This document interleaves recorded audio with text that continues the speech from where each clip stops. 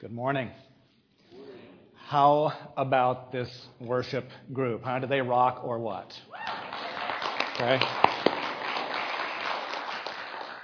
I'm not sure we're supposed to say that in church, but I did anyway. So I told a friend of mine this week that I was going to be preaching on something unusual about how to be quiet in front of God and to talk about some spiritual disciplines of quiet and meditation and solitude. And he said, well, okay, when we do that, does it help to play some music? And I had to say, honestly, I don't know. My taste in music kind of runs toward Metallica. So I'm kind of thinking that, the heavy metal thing does not go along with what I'm going to talk about today. Though they do have a song called Unforgiven. Never mind. So anyway, hi, my name is Kent Wilcox. If you're new here today, I just need to let you know our regular speaker, Pastor Kurt Carlson, is out of town today. I'm the fill-in guy. If you don't like me, please come back next week and see the other guy. He's really good. And he's going to be teaching for 2 weeks on prayer, and I'll touch on that very briefly today, just prayer, all right? Just so you know, I'm not a paid religious professional. I'm an average person just like you. And today I met early to have breakfast with a dear friend of mine in the Lord, and after talking with him, I got out my pen and I totally hacked up my sermon notes. So let's see what happens. So today I'm going to continue our sermon series on building authentic spiritual community. That's what we've been doing for the last few weeks. And I've never done a how to do it before, but today is the first day. I'll do that. I'm going to do a how to do it. And the notes in the bulletin is your instruction manual. Plenty of white space so you can take notes. I'm going to help you understand why it's important for us as human beings to slow down and make the time to be with God. And I'm actually going to give you a little primer on how to do that. And I'm going to give you some understanding of why this is important and how this can apply to your life.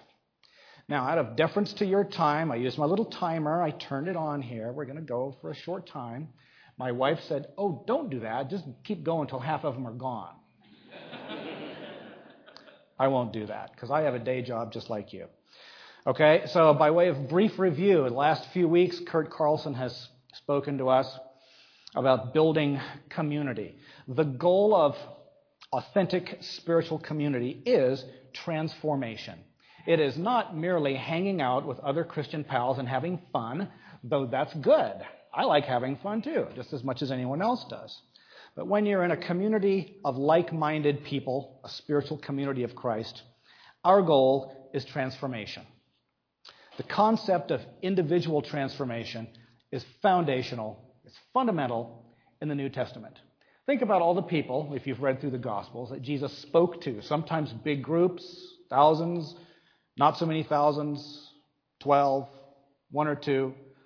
When do you read about people having an interaction with him and becoming a believer? It's usually one-on-one. Individual transformation is fundamental to the New Testament. It was St. Kurt of Carlson who said that. St. Kent of Hillsborough says this. People look at Christians and say, you don't have it all together. You're not perfect. And my answer is, I don't have to be perfect. The goal of spiritual transformation is to be a work in process. It is to be being transformed. Perfection is not the goal. Sorry, the bumper sticker is true. We believers aren't perfect until we're with the Lord. That's not going to happen on this planet.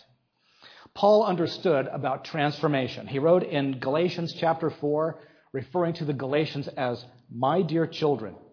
He says, I am again in the pains of childbirth until Christ is formed in you. And in Romans, he wrote, for those God foreknew, he also predestined to be conformed to the likeness of his Son.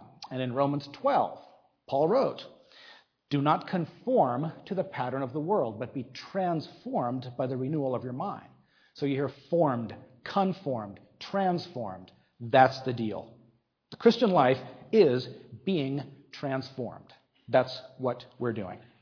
We don't do that in order to gain points with God or to become better people or to become perfect. We do that in order to end up, as much as we can, looking like Jesus Christ. So, I want to talk about the D word here today, disciplines, spiritual disciplines. Let's talk about the practice of slowing. What is it? Some of us use the word my quiet time, my alone time, my personal time with God. That's fine. That's cool. I'm going to use a new word. I think Kurt came up with it, active rest. What is that? Doesn't that sound contradictory? How can you be active when you're resting? How can you rest when you're active? Active rest is when we make a decision actively to stop doing what we're doing and be with God. That's what we're talking about.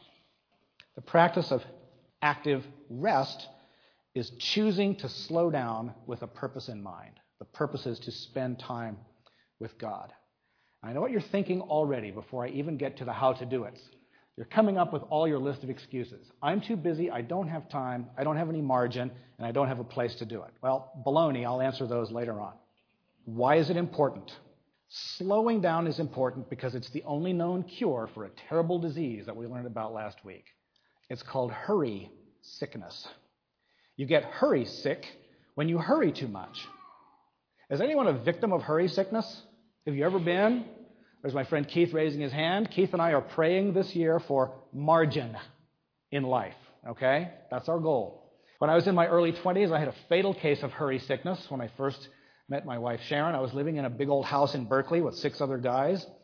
All of us Christian guys living on College Avenue, all involved in ministry stuff. And there was a time when I had a full-time job, I was still in the Marine Corps Reserve, and I had ministry activities 4 or 5 nights a week.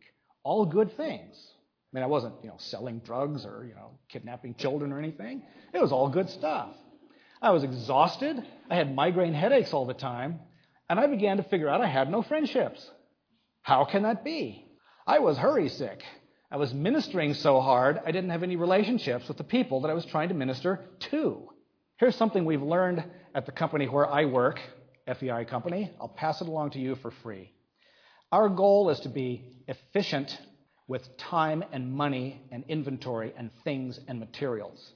We struggle to be effective with people. And so believers who are involved in other people's lives have the same conundrum. We're so busy, we want to be efficient.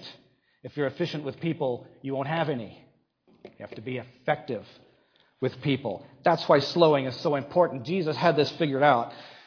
Mark wrote in Mark 6:31, "Then because so many people were coming and going that the disciples did not even have a chance to eat, he said to them, 'Come with me by yourselves to a quiet place and get some rest.'" He took his guys away for rest, refreshment, food. Why? Just to hang out? Beer and sausage? I don't think so, though that would have tasted really good. The goal of getting away is to come back to ministry refreshed and effective, not efficient. That's why Jesus, who was fully God and fully man, had it all figured out.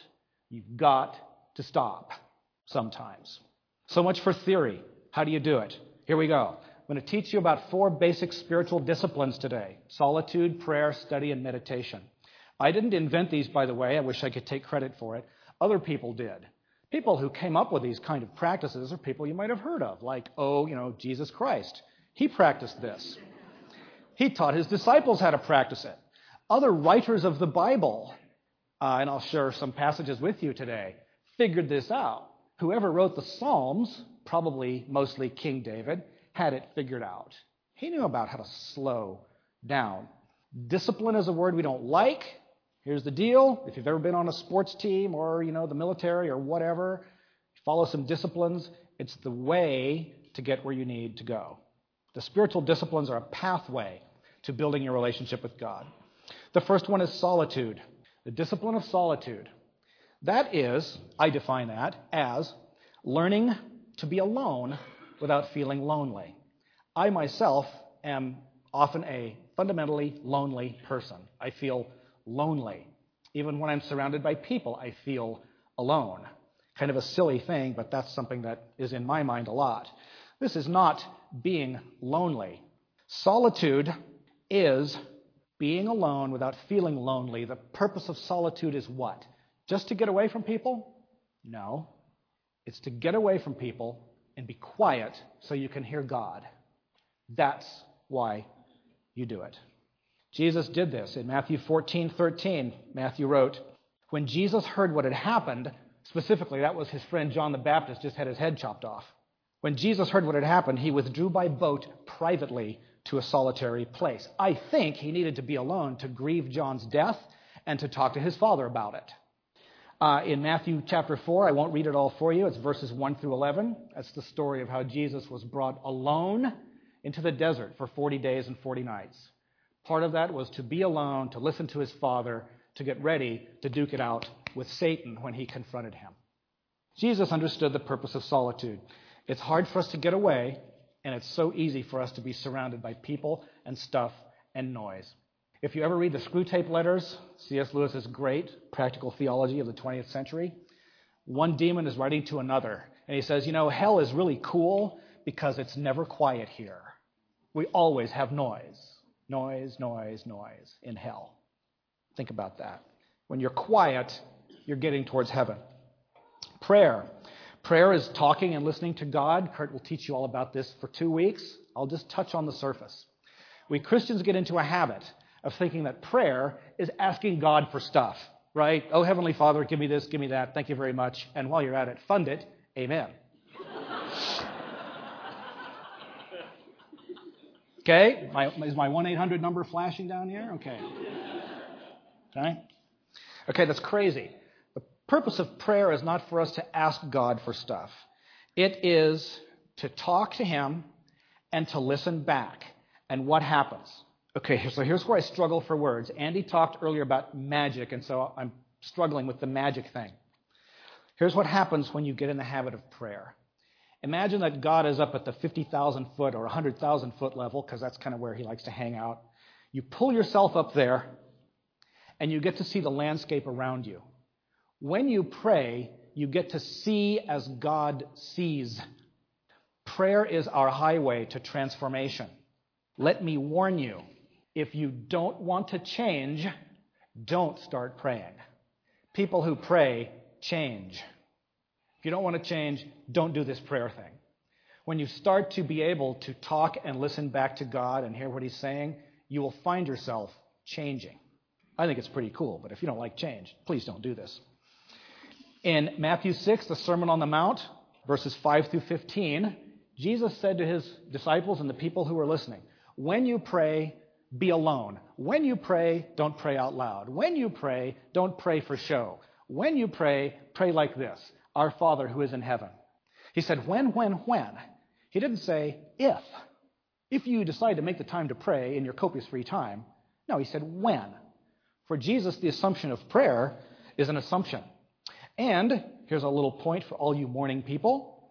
In Mark 1, verse 35, Mark wrote, very early in the morning, while it was still dark, Jesus got up, left the house, and went off to a solitary place where he prayed. Let's hear it for all of us morning people. Okay. Night people can pray too. Okay. Just kidding. Don't let anyone tell you that the spiritual model is to get up before dawn and pray. You can pray at midnight. That's when I'm asleep. And in Acts chapter 6, verse 4, the leaders of the early church said to the first believers, because they were really busy serving food and running errands, they said, guys, you take over. We will give our attention to prayer and the ministry of the Word. Those two always go together. Prayer and the Word of God always go together. The third discipline is study. Study is simply the process that we use to give us knowledge of the truth. Now, you think I'm talking about Bible study. Of course, I'll throw that in. That's one of my favorite things to talk about. But let's just pull back. We study all kinds of stuff, right? We study calculus. We study accounting. We study sports. We study whatever, okay? I have friends who know all about baseball. I don't know anything about baseball. They know about baseball because they study it, right? That's the deal. Study is the process that conforms our thinking to the order of the subject being studied. In plain English, the more you put into it, the more you get out of it. Try flipping through a geometry book and see how much geometry you learn. That would be 0. Focus on the geometry book and you learn geometry. My hobby that I do to keep sane is I like to build models of things, airplanes and ships. I'm working on a model of the battleship USS Arizona right now. It's about that big. And I have a drawing of the Arizona that I kind of semi-legally pirated off the internet, blew it up and printed it on our printer at work. It's about that long. As I study the drawing of the USS Arizona, it's getting in. I look at it, think about it, I can comprehend it, and if you're in the mood, I can tell you all about it. How many 14-inch guns were there on the USS Arizona? I know because I study. If you can start to think about approaching the Bible that way, just hang on to something that's bolted to the floor because you're going to get blown away. When you can start to open your scripture when you're alone with God and start to do some repeating and some concentrating and some comprehending and some reflecting back, you will know what you're talking about. In John chapter 8, Jesus said, to the Jews who believed in him, Jesus said, if you hold to my teaching, you are really my disciples. Then you will know the truth, and the truth will set you free. How can you be set free by the truth if you don't know what the truth is? Some of you are saying, Kent, that's easy for you. You're a bookworm, you're a student, and you're a nerd. All of which is true. Let me just say this. I know some of you who can tell me from memory the difference between a 1965 Volkswagen Beetle and a 1966 Volkswagen Beetle because you know the number of air vents that are on the engine cover. Don't tell me you don't study. It's not going to work. Finally, meditation, all right? Don't run from the M word. It's okay. I went to Berkeley in the 70s. I know about meditation. Okay, panic not. This is not about what we would call Eastern-style meditation. I understand this because I used to try it. The goal of that meditation is to empty yourself and become one with a cosmic something. The goal of Christian meditation, and yes, Christians do this, and other godly people, is to empty yourself and refill yourself with God. That's the deal. Here is where I really touch on the mystical, and I can't do a good job of explaining this. Let me try this again. I wrote this down. Christian meditation is the goal of emptying the self and dying to the self, so that when we're filled by Christ, we live to Christ. Does that make sense? Sorry, this is weird, but this is the best I can do. Here's what happens when you meditate on God and His creation and His Word. You get detached from yourself and all your petty nonsense, so you get reattached to God. The psalmist, probably King David, understood this. He wrote in Psalms 1, verses 1 and 2, blessed is the man who does not walk in the counsel of the wicked, or stand in the way of sinners, or sit in the seat of mockers. But his delight is in the law of the Lord, and on his law he meditates day and night. He wrote again in Psalm 63, on my bed I remember you. I think of you in the watches of the night. Are any of you tormented by sleeplessness? Cut back on the caffeine, and when you're awake in the watches of the night, as I sometimes am, instead of driving myself mad thinking about what I'm going to do at work the next day, I can drive myself a little more sane as I think about the things that God has done in my life. David knew what he was talking about. He wrote in Psalm 119, my eyes stay open through the watches of the night that I may meditate on your promises. Meditation. The Bible writers understood this. We don't get it. They did. There you go. Those are the 4 basic spiritual disciplines. Meditation, study, prayer, solitude. Now you're thinking, okay, now what? Only saintly dudes can do this, right? You can read about the lives of the saints. Oh, please don't. You'll just frustrate yourself to pieces. You can read about people who spend hours every day on their knees praying. You know what? I don't have that kind of time, and neither do you. So first of all, don't kill yourself by saying, okay, I have to have an hour a day for this. Oh, I got to have half an hour. Okay? Do what you can do. 1 hour, half an hour, 15 minutes. While you're shaving, direct your mind towards God. Better than nothing. All right? These practices are not for special saintly people. They're for us. Actually, we are all special saintly people. So that's why these practices are for us. Believe me, you can do this. This is not a routine. Please understand the 4 steps are not the 4 magical steps that I give you today. This is an owner's manual for you to try on your own and fill in as you have time. There's no magic formula. Let me give you some suggestions. Create for yourself a quiet place. If you live alone, it's easy. If you have a spouse, children, roommate, housemate, whatever, it can be harder. When I lived in that house in Berkeley with 6 other guys, it was a big house, but it was always hopping because we were young and free in those days. I used to get in my Volkswagen, drive up the hill to the Lawrence Hall of Science parking lot, and if the weather was good, I could sit on a bench and meditate on God. If the weather was bad, I'd sit in the car and look out over the bay at the rain and the fog. I made a place to be alone. If I can do it, you can do it. Make the most of your time when you are alone with God, however brief it may be. You don't have to worry about, okay, I got to spend 10 minutes in prayer and 1.5 minutes in meditation and 2.8 chapters of the Bible. Don't do that to yourself, okay? You're just going to lose. Do what you can with the time you have. Clear the decks of anything in the way. Distractions. Just for fun, I never recommend this, but I will this time. Grab your Bible, open it randomly in the middle, and read what's there. Okay, that's really counterculture to me, but I'll recommend it to you as long as we're being mystical. Okay? I double dog dare you. Open it up at random to the Psalms and read one and see if God speaks to you through those words. Give it a try. Let me just finish up by asking you, or actually I'll just tell you, why should you do this? Why should you care? Why do you want to do this weird thing? You know, you're busy. You got lives. Why do you want to take the time to slow? Well, Sam and I were talking about this morning, and I wrote a whole bunch of reasons. I'll just focus on 2. If you take the time to slow down, you will be better equipped to love the people around you. And that's what Jesus Christ has called us to do. He never told his disciples, go out into the world and be right. Go out into the world and be doctrinal.